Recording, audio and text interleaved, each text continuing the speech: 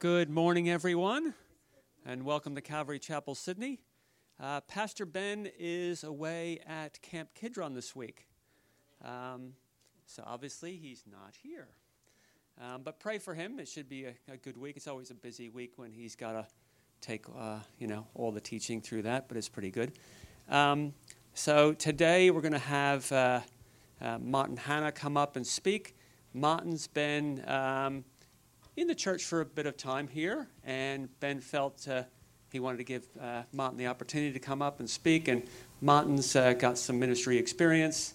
He's got youth ministry experience and things. And Martin will tell you a little bit more about himself as he comes up before he, gets through the scriptures and stuff like that. Everything in regards to the usual active ministries are on hold due to New Year's and everything else, and I think we all need a break. I know I do. So,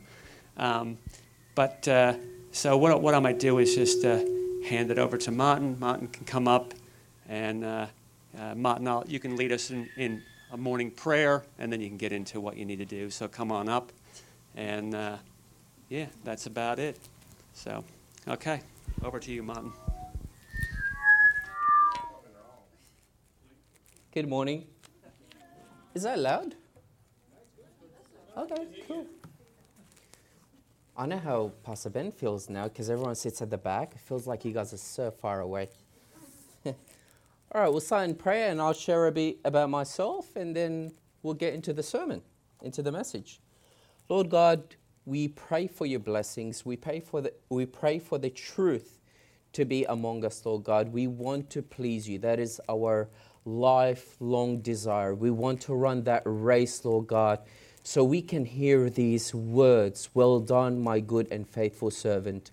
Even though we live for today, Lord God, but you called us to fix our eyes on Jesus, to fix our eyes on heaven and eternity, which is why today we are here, Lord God. We want to be challenged by your word.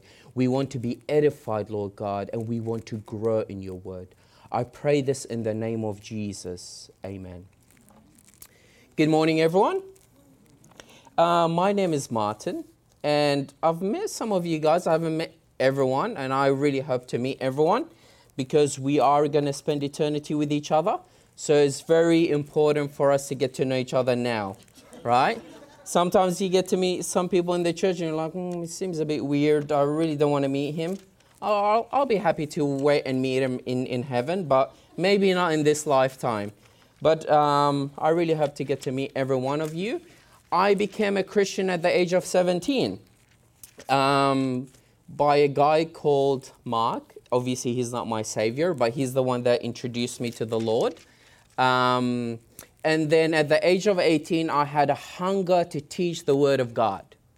That was something that I was really intrigued with. And I thought, maybe this is like a hobby. Maybe this is something that is my desire. But is it God's calling in my life? Because when before I became a Christian, I was a very shy person. My wife is smiling there. I was a very shy person. I couldn't really speak to anyone. So if you would come and approach me and come and start a conversation with me, all I'm going to say is, yeah, I'm good, thanks, and I'll walk away. That's how bad my social skills were. So when I found out that my calling was to preach and teach, I was like, God, what are you doing to me? I know you have a sense of humor. I do believe God has a sense of humor. But this is crazy. You're telling me to stand in front of people and preach the word of God, something that is opposite to who I am. But then that's what God does. He changes people, and he molds them to what he wants them to be, not what we want to be in our lives. So after that, I had an opportunity to teach and preach in the local church that I was in, that I received the gospel, and they were happy to use me there. And I grew into youth ministry and then became a pastor eventually. Did that for a few years, and then God called us on the mission field. We did some work in Africa, we did some work in South America, but we spent a lot of time in Asia, which was our most recent trip in Taiwan. That's where we spent almost a year and a half, and God did so much amazing things. I would love to share a lot of stories about that, but what God has put in my heart today to share with you is something different. And I believe this is something that preachers and teachers go through. It's not what you desire to teach. It's not what you feel like teaching. It's what God wants you to preach and teach, which is something very important. So today's topic is about righteous anger, okay?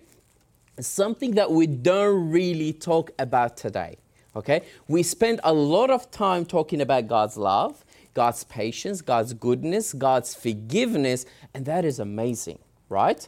What do we spend most of our time worshiping? If you notice, all of our songs are about God's love. And that's amazing. That's what we should do. We don't really worship about God's anger. We worship about God's love. And that's very important. But the reason why I believe this is so important for us today is because Christians, okay, as a church, I'm not speaking about this local church, but I'm talking about universally, we have tried to suppress some of God's emotions and try to magnify the other side of God. We try to make God as this one side of the coin. God is only loving. God is only good.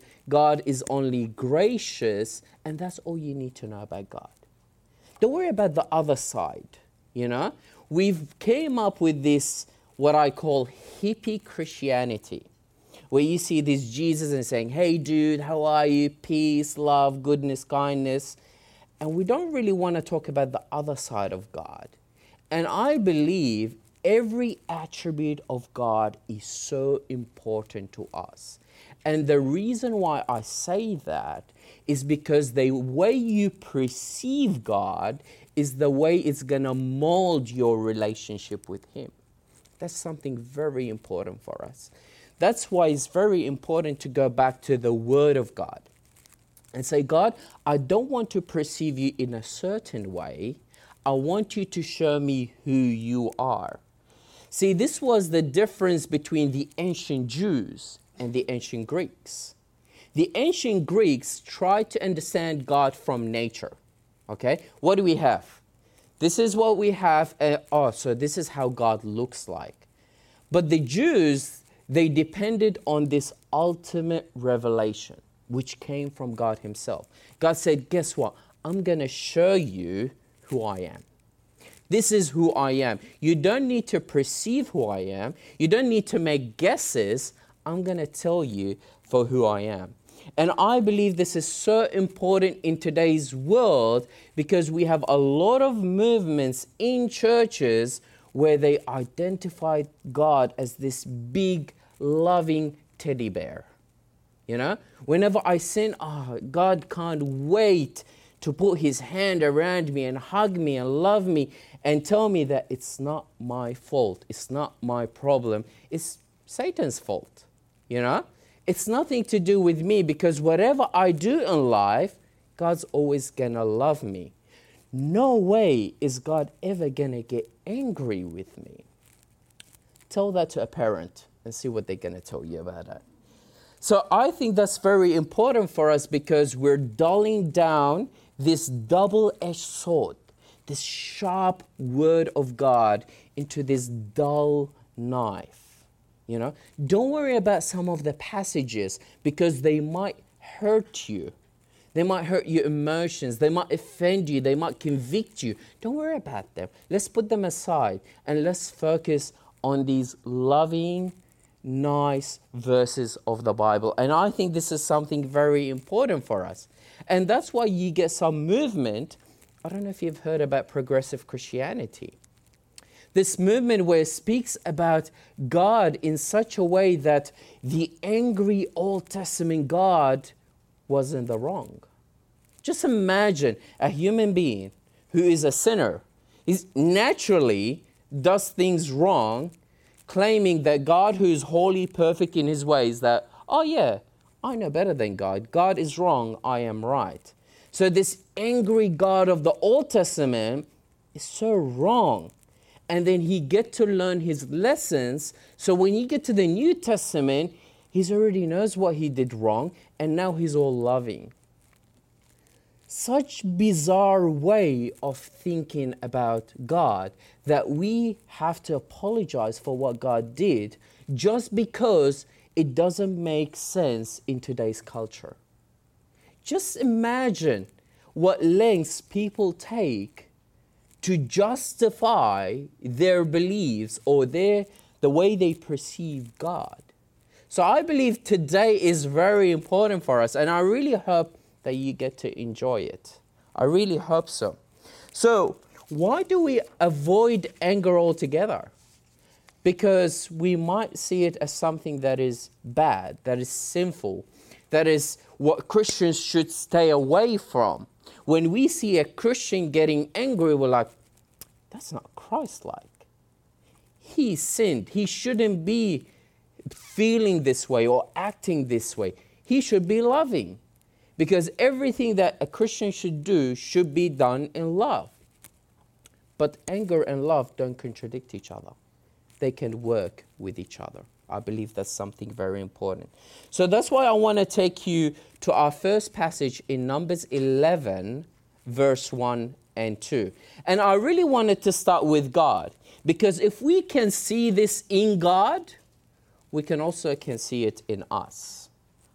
So if we look at Numbers chapter 11, it's also going to be on the screen, verse 1 and 2. And this is just an example of how God acts. Now, when the people complained, it displeased the Lord. Okay, so God does get displeased. For the Lord heard it, and his anger was aroused. So the fire of the Lord burned among them, and consumed some in the outskirts of the camp. Then the people cried out to Moses, and when Moses prayed to the Lord, the fire was quenched. So does God get angry? Absolutely. But what does God get angry at? That's the difference of when God tells us not to get angry and when he himself gets angry. There's a difference on how we get angry and what we get angry on. That's what makes the difference, and how the flesh takes advantage of us in our anger. So if you look at throughout the whole Bible, and I really hope that you've read the whole Bible cover to cover, it's very important for you. If you look at the whole Bible, the Bible never mentions once that God gets angry on the good, on the righteous, on the obedient. Never. You can go through the whole Bible. It's not like God will look at David and David would do something good and be like, I'm so angry. David, why did you do such a good thing? Never. The Bible always speaks about God's anger on the disobedient, the sinners, and the wicked. That's something very important for us to notice, because when we look at our own anger and what we get angry about, it kind of starts to make sense for us. We don't see, if you notice that not only did God get angry here, but he also acted on his anger. That's not something that we give as an advice, right? When someone's angry, we say, friend, brother, sister, why don't you walk away, calm down, and then come back? Because the words that might come out of your mouth, the actions that might come out of you, might not be something that is Christ-like. So don't act in your anger. But here, we see something different. We see that God did act on his anger. And don't get me wrong, this is one of the best advice that we give to people, to walk away, calm down, and come back. But the reason why God can do it is because God does not get tempted with sin. Neither does he have a flesh like us that can take advantage of him. For us, we live in this flesh, and sometimes this flesh can take advantage of our anger. So sometimes we get angry, we say certain things, and we're like, wow, Why did I say that? I got to come back and apologize.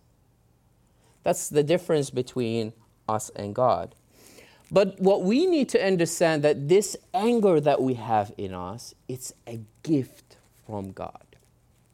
This emotion that we have in us did not come because of sin. It's a gift of God in us. And just like every other emotion that we have, we need to train it so we can use it in a godly manner, right? I can say I love, but then I could love another woman. What do we call that? We call that lust. I'm married. If I love another woman, I'm committing adultery, right? So I can't use love as an excuse for lust.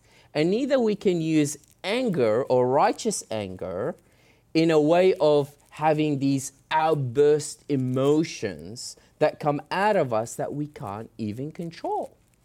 See, when God did this in Numbers 11, he didn't go back and apologize. No. What he did was right. He was proving and sharing his justice with his own people. He was bringing judgment down on the disobedience. That's something very important for us. So with this gift, what Paul tells us in Ephesians 4:26, if we go there, guys, I really hope you guys are still with me on this. So Ephesians 4:26, what Paul is saying here, he's saying that be angry and do not sin. Do not let the sun go down on your wrath. So Paul is saying there is an opportunity to be angry, but don't let sin pollute your anger. And I believe that's something very important for us as Christians to maintain our Christ-like character. And James goes a bit further than that. So we've read Paul, James in James 1:19 and 20.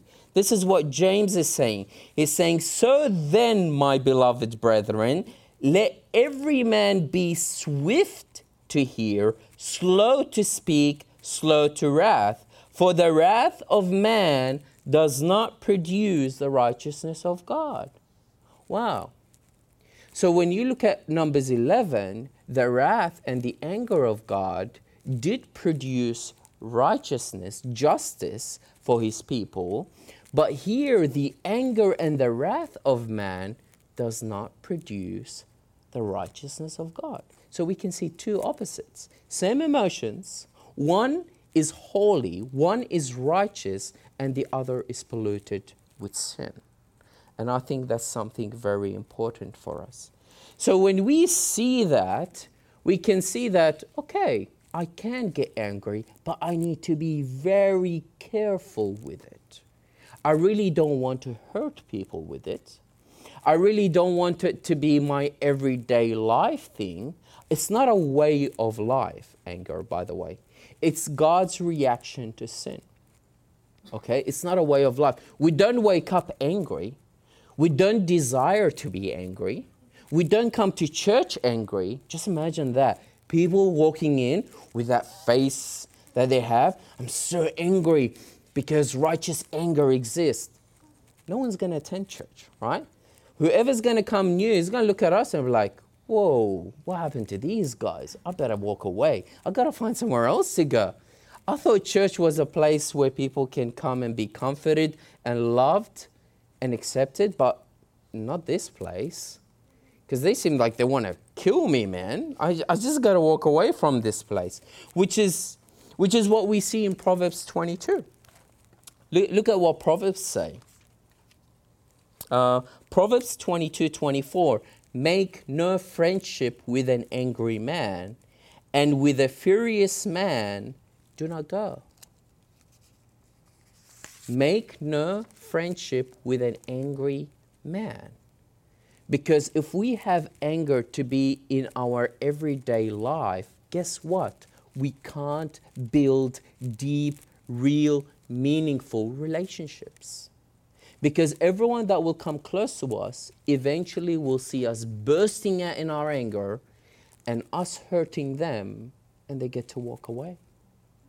So as Christians, fellowship is one of the most important things for us in our faith. We can't really build fellowship if we have anger in our midst, an anger that is polluted with sin, that is in the flesh, that's not coming from God.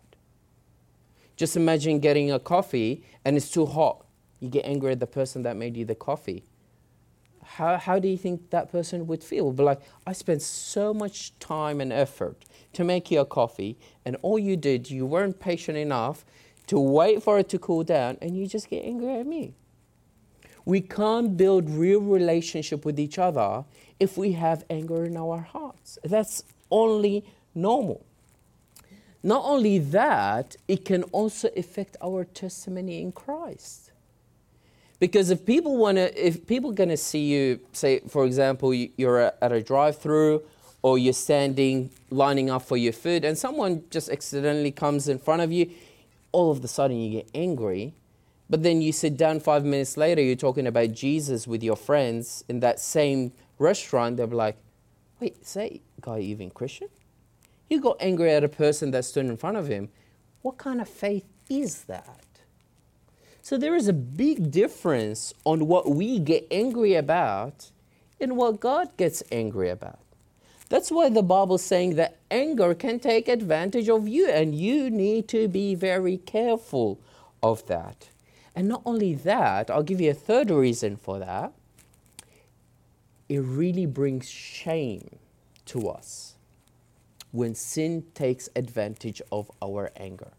And not far from that, we read Proverbs 22. I want to take you to Proverbs 25:28. He's saying, whoever has no rule over his own spirit, no self-control, is like a city broken down without walls. Nakedness. That's what it is. A city without wall is naked. Which is why sometimes when we burst out in anger and then we come back to our senses, we look around and everyone's looking at you like, is this person all right? You know? And you feel so ashamed. You're like, oh, that's so embarrassing. Why did I do that? Why did I say these things? Why did I, raise my voice that everyone could hear me? It's so embarrassing for me. So instead of anger serving its purpose in your life, it can often destroy your testimony, it can bring you to shame, and you can lose the closest people around you. I've dealt with a lot of marriages, especially when we went into the mission field, when we saw abuse, anger, and so on, the list goes on. When one partner is abusing the other partner and they are treating them so, it's so heartbreaking to see that. And you're like, wow, something that God created that was to be one. There's nothing else that you're going to be one with. It's with God and with your own spouse. And obviously with the church, we are one body. But then that's one of the most important and closest relationship in your life. And sometimes anger can take advantage of it. You start with holding hands, loving each other, can't wait to see each other, into screaming at each other 10, 15 years down the line, throwing stuff at each other, and you think, where did we go wrong? Guess who has taken advantage of your relationship? Anger. It can be used wisely, and it can be so destructive. We need to be very careful of that. But when it comes to being shameful, when it comes to being a city without walls, I believe Paul hits it right on the nail as a good advice for us to have. In Romans 13:14, this is what Paul encourages the believers in Christ. This is Paul speaking. He's saying, let us walk properly as in the day. verse 14. But put on the Lord Jesus Christ and make no provision for the flesh to fulfill its lust. Do I feel ashamed because of my anger? Do I feel like I can't hold myself? I don't have any control? Paul is saying, guess what? If you feel ashamed, if you feel like this city without walls, there's no control in your life, you can put on Jesus. That's what if this person who's naked, you're like, first impression, first thing you want to do is like, all right, here's something, man. Put on something, right? Cover yourself, cover your shame. And that's what Paul is telling us here. Cover yourself. Don't let the flesh take advantage of you. And obviously here he's not dealing with anger specifically, but this is one of the things that we can apply it to, of our anger. Saying, God, I feel like the enemy is just coming in and out whenever he pleases, right? He's like, oh, look at this Martin guy. Can't even control himself. He's a city without wall. I can come anytime and change his mood. He wakes up, I'm going to make him angry because that's going to ruin the rest of his day. No one would want to talk to him, let alone him preaching the gospel. Easy. I've won this person over. He could go to church, raise up his hands, worship as loud as he wants, sit down on that and listen to the word and say amen, amen, amen. But guess what? I'm in control of this person's life from Monday to Saturday. He wants to play the Christian, the kind, the good Christian. That's okay. It's okay by me. I've got him for the rest of the week. And that's what a lot of people do. They come into the church. They are so calm. They're so gentle. But go visit them at their own household. Go see them at work. I'm telling you, they don't look any different than anybody else. Unfortunately.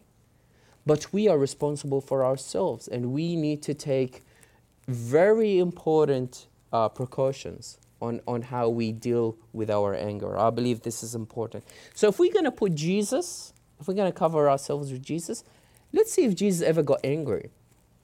As I spoke in the beginning of the message, I said sometimes we look at, sometimes people perceive Jesus to be this loving teddy bear guy, this hippie Jesus where it's all about love, love, love, love. Let's see if Jesus ever got angry. And I know you guys thinking, well, I know where this is going. I know the passage is going to. And let's go to Matthew 21. This is when Jesus goes into the temple. But there's something very unique when Jesus gets angry. And we're going to get to that. We're going to read from verse 12 to 14. Then Jesus went into the temple of God and drove out all those who bought and sold in the temple, and overturned the tables of the money changers and the seats of those who sold doves. And he said to them, it is written, my house shall be called the house of prayer, but you have made it a den of thieves. Then the blind and the lame came to him in the temple, and he healed them. Jesus, I know it doesn't mention the word anger, but I don't think Jesus was walking in, smiling, dancing, and saying, and just flipping everything, away. No, he was angry. But there is a difference in how Jesus does it. He didn't curse. He preached. He spoke the word of God. He says, it is written. For us, when we get angry, we don't go, it is written in the Bible, unless it kind of, supports us, right? We use the Bible to support us. We don't go, it's written. We say, you did this, you did that. And then the language goes further. And some of us, we might say, well, I don't curse. Trust me. We know how to break someone apart without using curse words. We're good at it. He didn't shed any blood. He didn't say, this is my house. I am the Lord in the flesh, and I can destroy every single one here. He showed love and mercy. So that's why when people say it is not loving to be angry, say, no, you can love and be angry at the same time. We can do it. You know why I say that? Because I mentioned verse 14. We don't pay enough attention to verse 14. What does verse 14 say again? Then the blind and the lame came to him in the temple, and he healed them. See, there was two groups of people. You've got the blind and the lame, and you've got those who were selling in the temple. They both saw the same Jesus. They both saw the same angry Jesus. But some were drawn to him, others not. They ran away. So we can do that in our lives. We can see God do the same thing every single day. What we see in Numbers 11 didn't just happen in the past and it doesn't happen today. No, it actually happens every day. Look at Psalm 7, 11 to 13. This is a pretty famous passage. If you haven't heard of the sermon, Sinners in the Hands of an Angry God, I recommend you listening to it at least once. It's a very famous sermon. So Psalm 7, 11 to 13.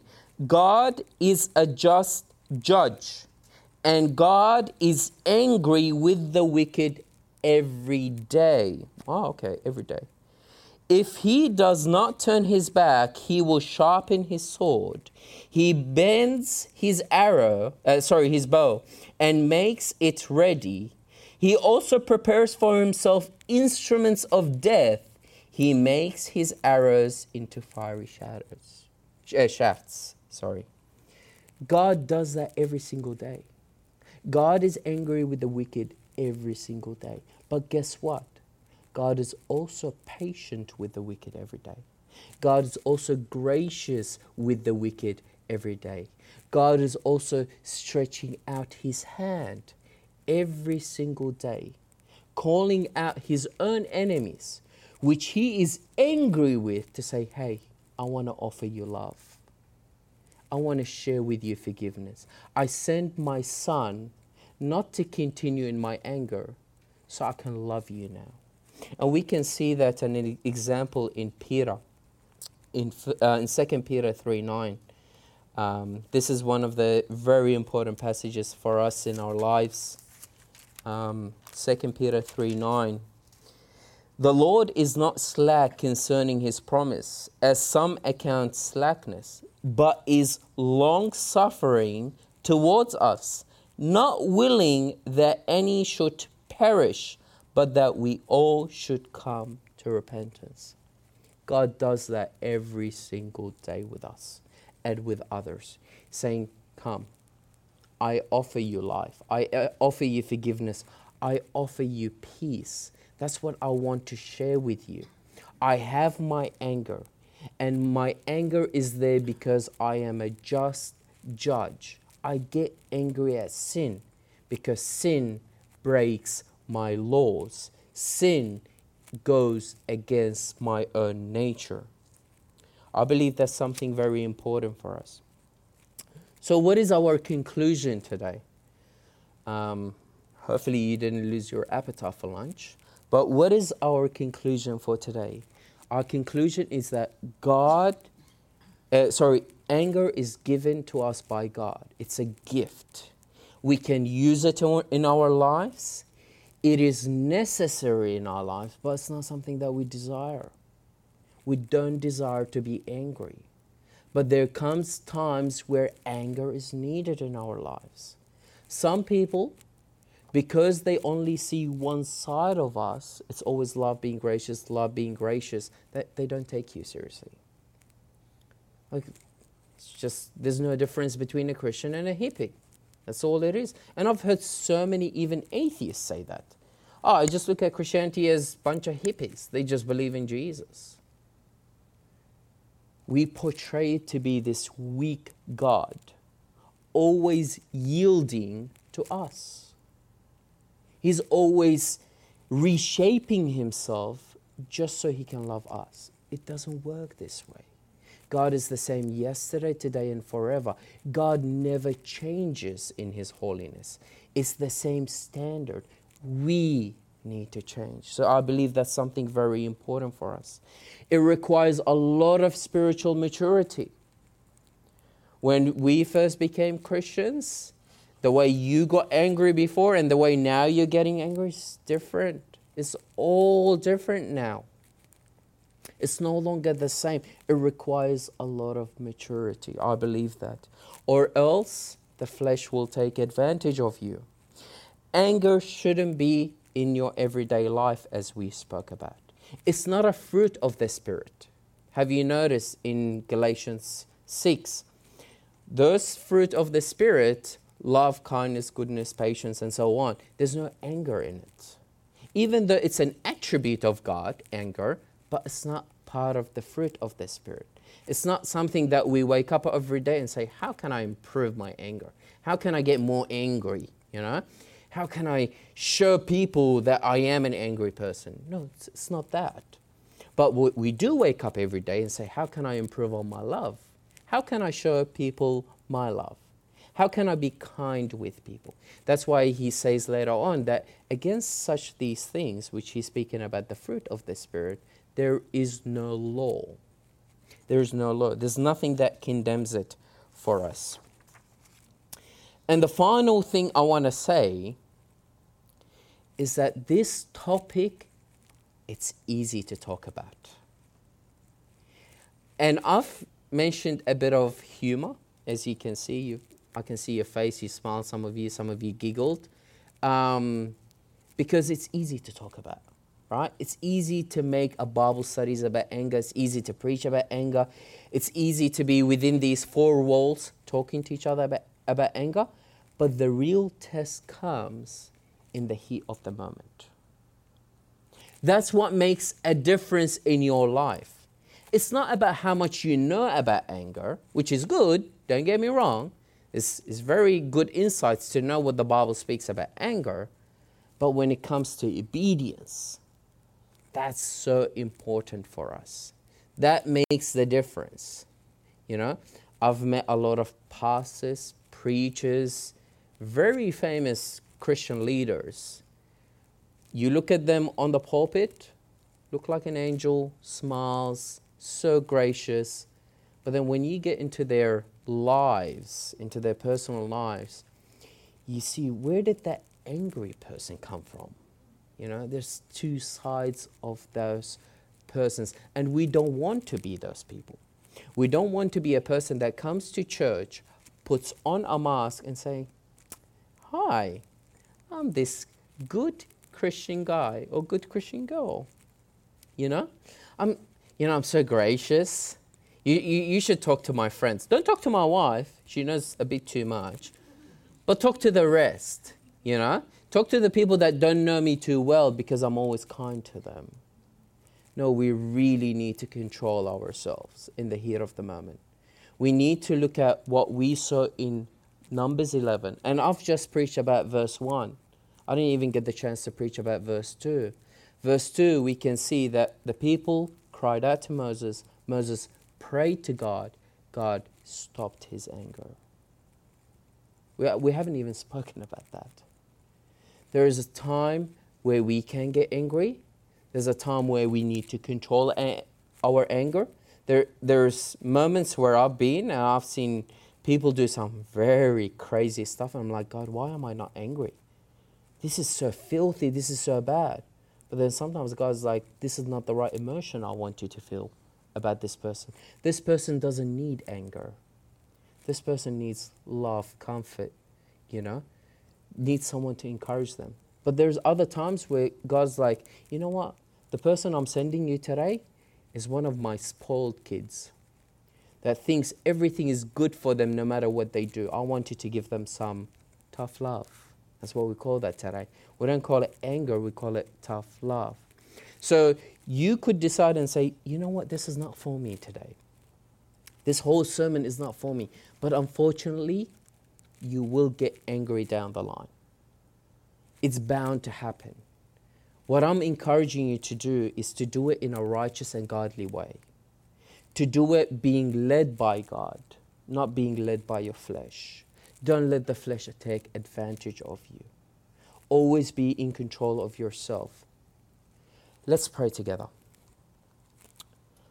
Lord God, we want to know you more throughout your scripture. We want to know who you are, not the way we perceive you to be. But Lord, we're also called to be Christ-like. We need to live like Jesus. We see that we can be angry, but we don't want it to be polluted with sin.